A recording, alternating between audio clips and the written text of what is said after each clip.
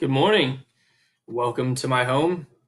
My name's Travis Nichols, and I wanted to start a segment. I was talking to a dear friend of mine who's a pastor, been a pastor for a long time, and I said, "Listen, I feel kind of led to not only share my story, but to start up speaking Sundays and just kind of digging into the Word and seeing what God has to offer us." And he said, "Call it second chances." And I tell you what, how fitting that is, not just for my life, for your life, and honestly, the culture and the state of the world that we live in, so desperately in need of second. So I'm very excited to start today and continue and see where this goes. So before we get started, let's go ahead and open up with a word of prayer, and we'll dig in. Okay, dear God, we thank you for this day. Thank you for another day to be alive, and thank you for second chances. Really, without the sacrifice that of your Son, we would not be here today with the opportunity and the gift that you've given us to have eternal life and to walk with a purpose in this world. And so I thank you for that on a personal level. And I thank you for my children who are going crazy in the background. I thank you for their life, their safety, and their health.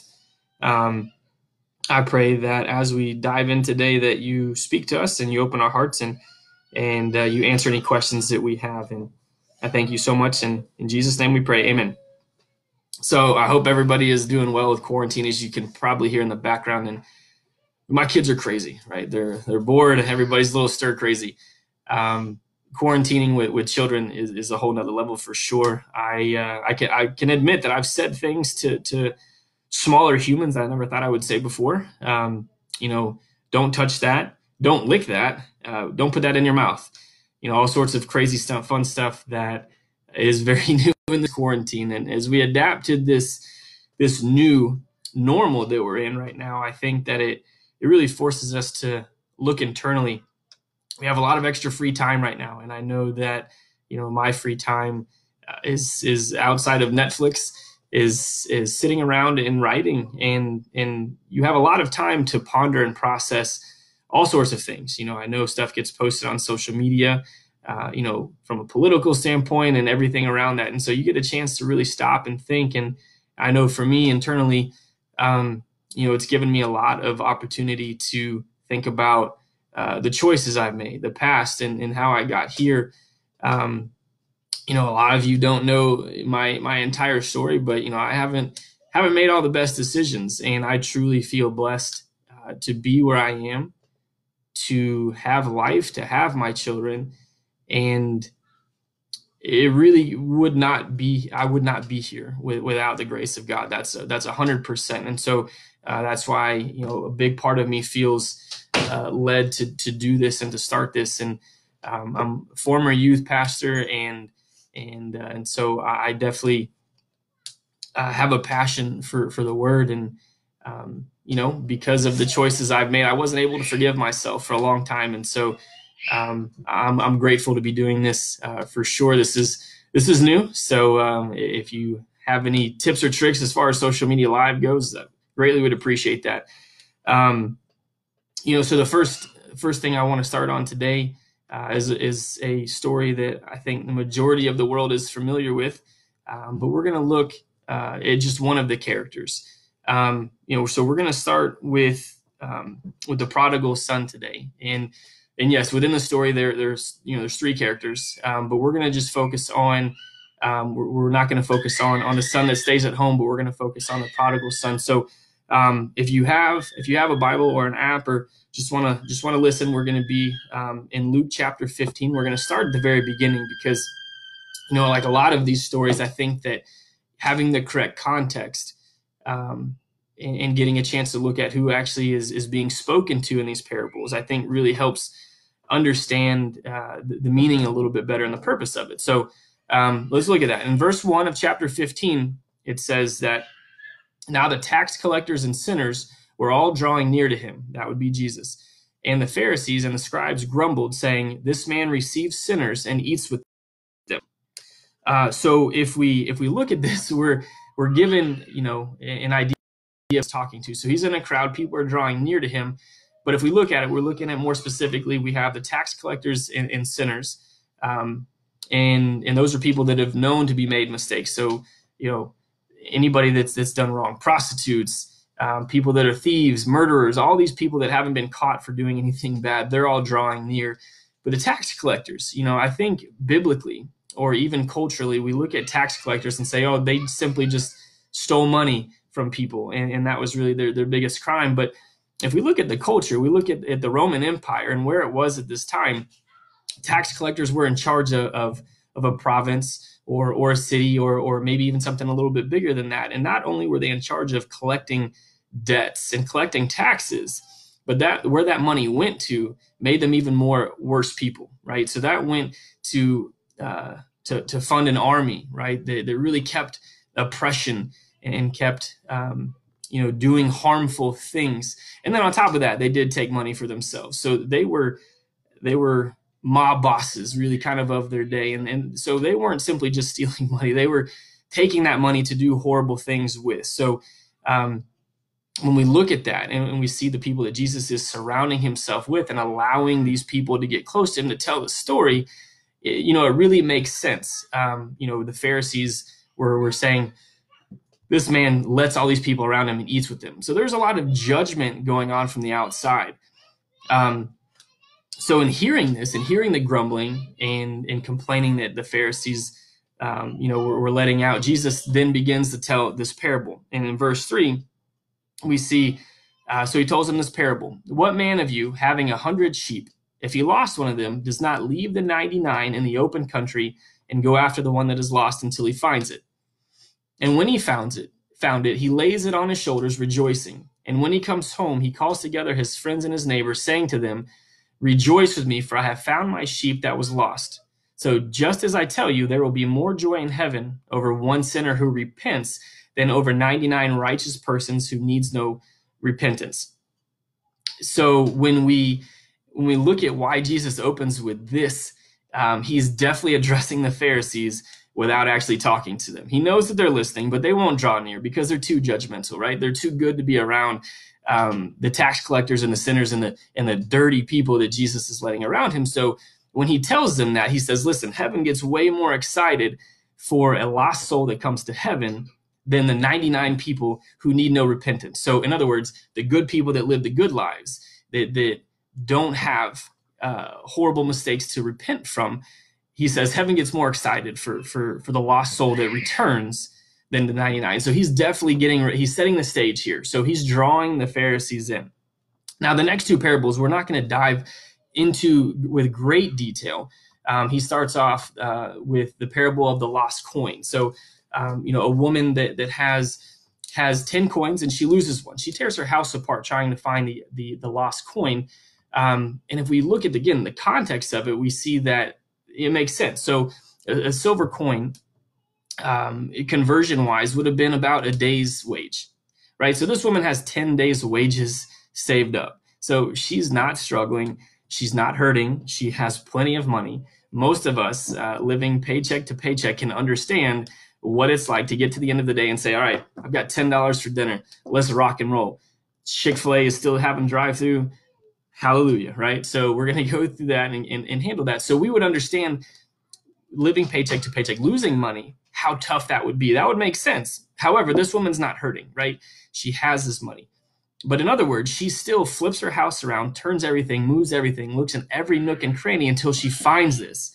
And so Jesus again says in verse 10 there, so just as I tell you, there is joy before the angels of God over one sinner who repents, right? Now, as we get into this, verses 11 through 13, I really want us to take a look at the prodigal son, who is the younger of the sons, right? This guy has two sons. So let's read 11 through 13 and let's dive into this. So in 11, Jesus says, and he said, there was a man who had two sons, and the younger of them said to his father, Father, give me the share of property that is coming to me. And he divided his property between them. Not many days later, the son gathered all he had and took a journey into far country, and there he squandered his property in reckless living. So let's look at this a little bit, because inheritance isn't something that we necessarily see a ton of in this day and age, unless you come from a wealthy family. But the way that inheritance would have been done back in this time is, as obviously the oldest son is going to get the most benefit, and then every other son after that would have been given a smaller portion of that. So more than likely, the older son would have been given double that the younger son was going to receive. So the younger son was probably going to get a third of it.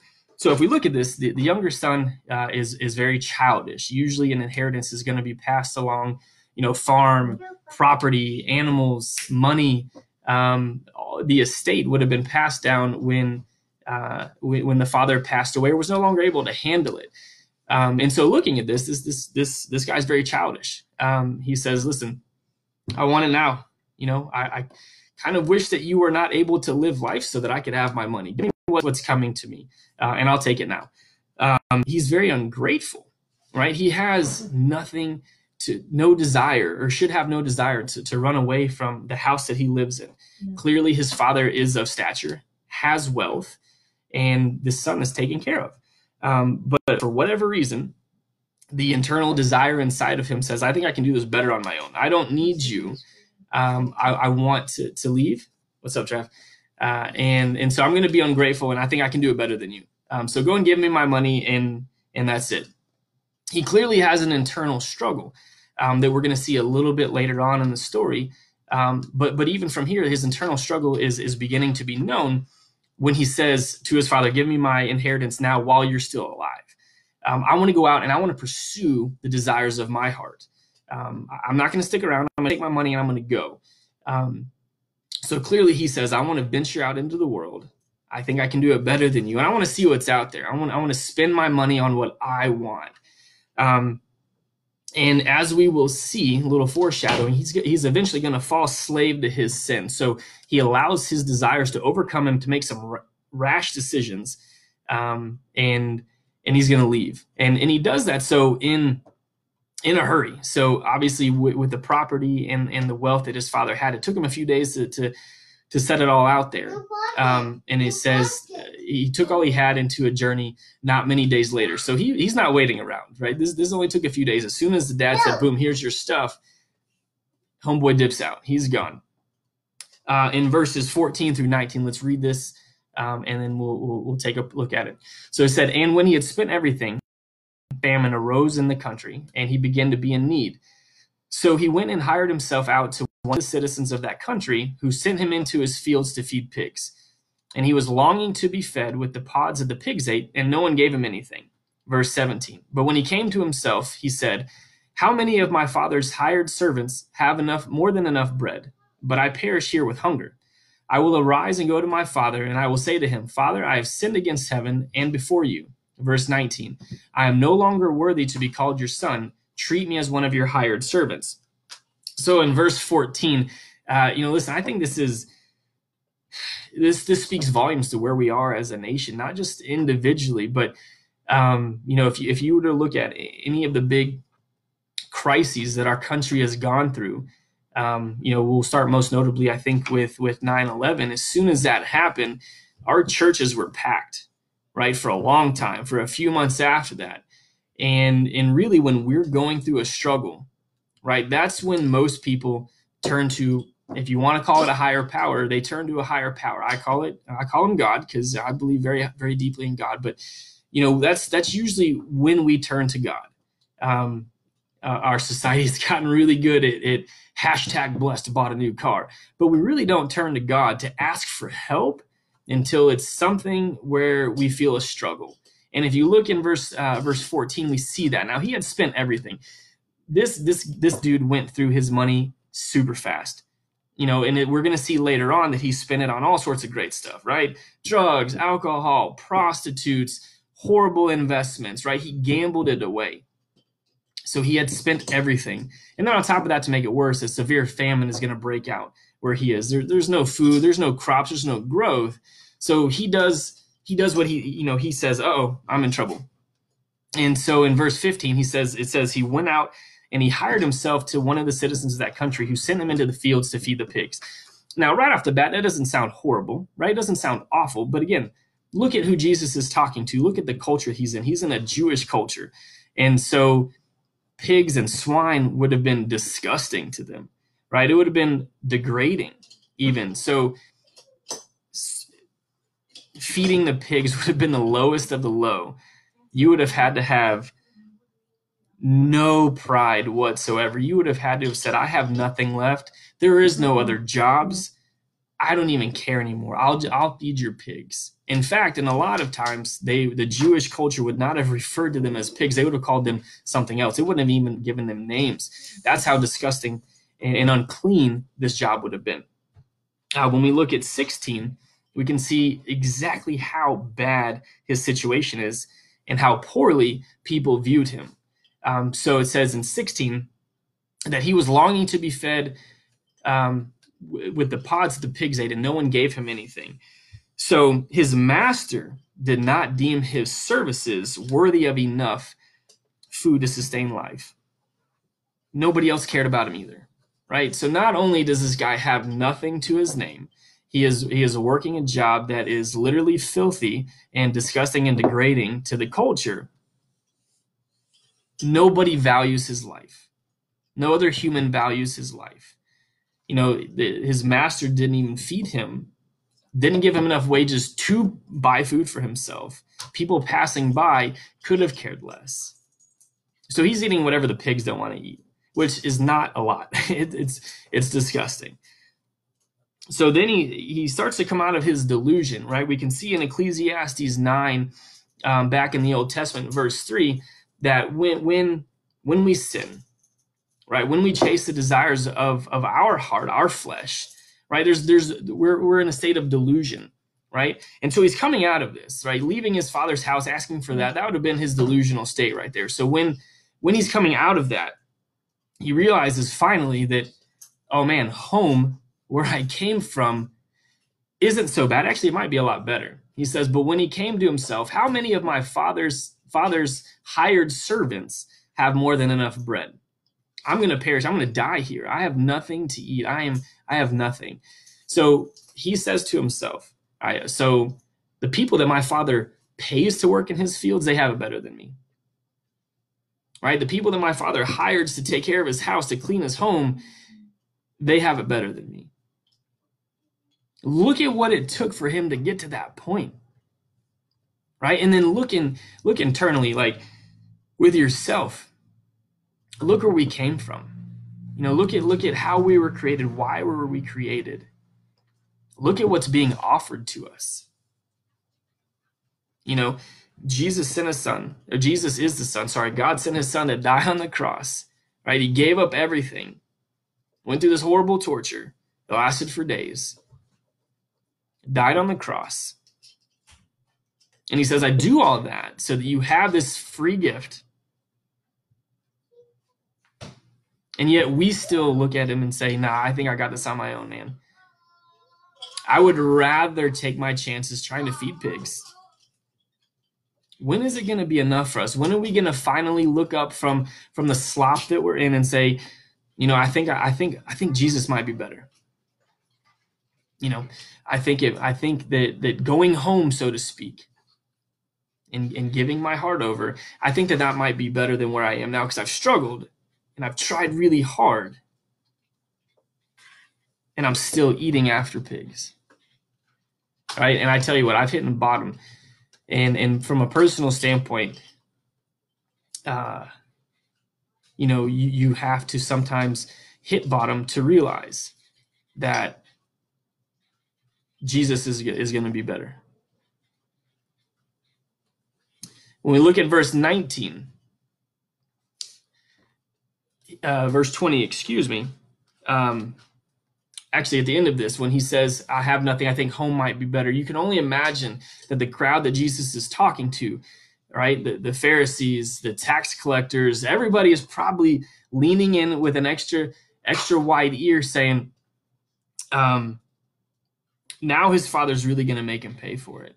So the Pharisees are listening for the judgment. They can say, I told you so, told you. And the tax collectors and the sinners are probably like, speaking from experience or watching from experience, this really stinks. Now, this is where this guy is really going to be made a slave. This is where he's going to have to do all this extra stuff just to earn his keep back. And we would expect that, right? This guy told his dad, listen, I wish you were dead. Give me my money that I'm going to earn when you're gone. Let me have my share. He blows it in a short amount of time, embarrasses his household name. More than likely, people knew who he was. He's probably thinking, I'm going to have to earn my way back. I'm going to have to start off at the low of the low. So in verse 20, it says, and he arose and he came to his father. Now listen to this. This is something that is extremely important to understand here. The father is not waiting to rub his nose in it.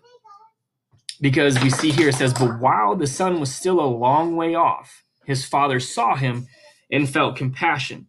Now, repentance is a journey. It's not a sprint. It's something that takes a long time, right?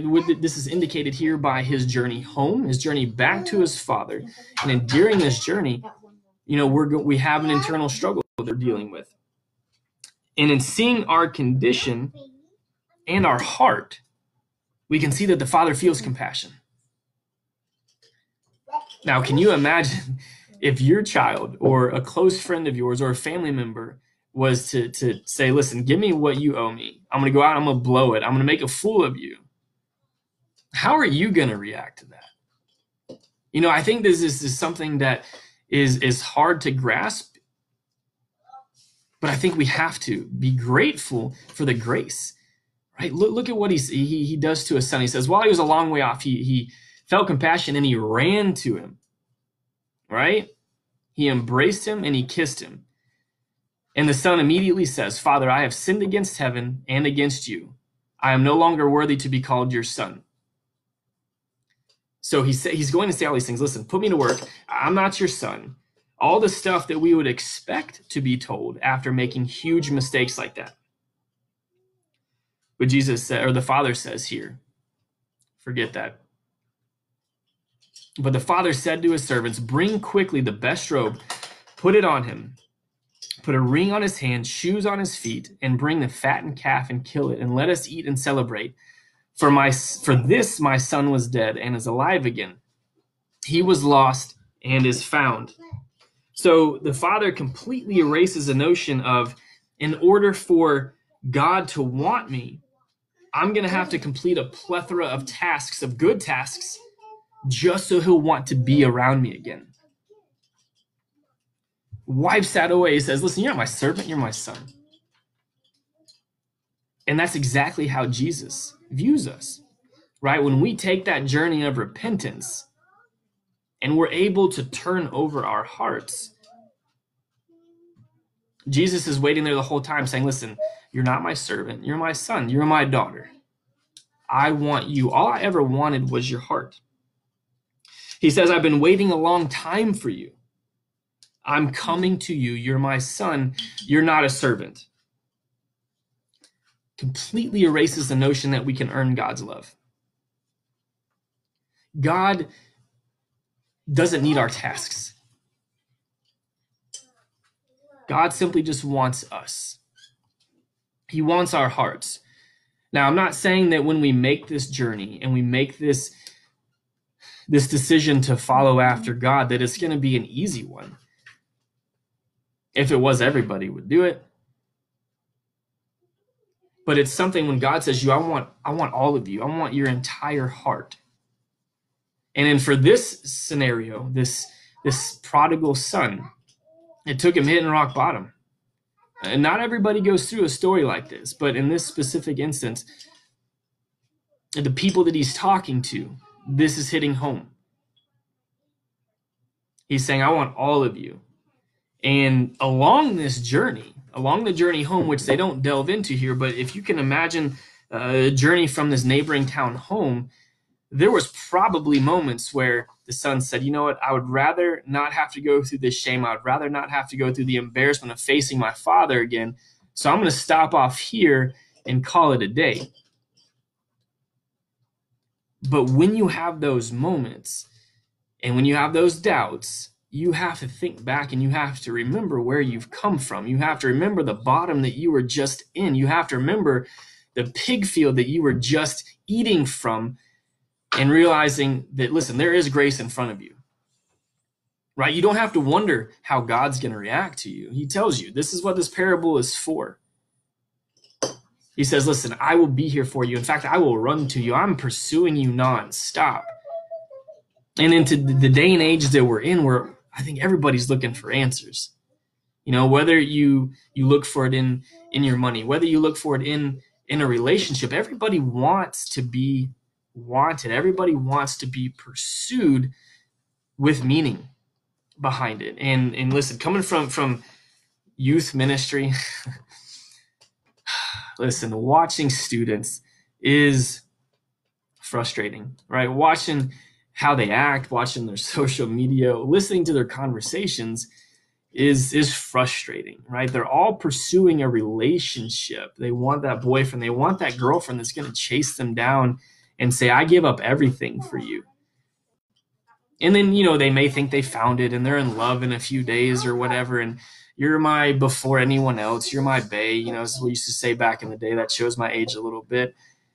But everybody at every level is chasing that. I've come to find that it's not just the students, it's adults. You know, we're chasing something and we just want to be pursued in return. And we don't get it from people. We don't get it from things. You know, as we see in the story, we don't get it from gambling. We don't get it from poor choices. The only place that we get that feeling of identity, that feeling of worth, is from God.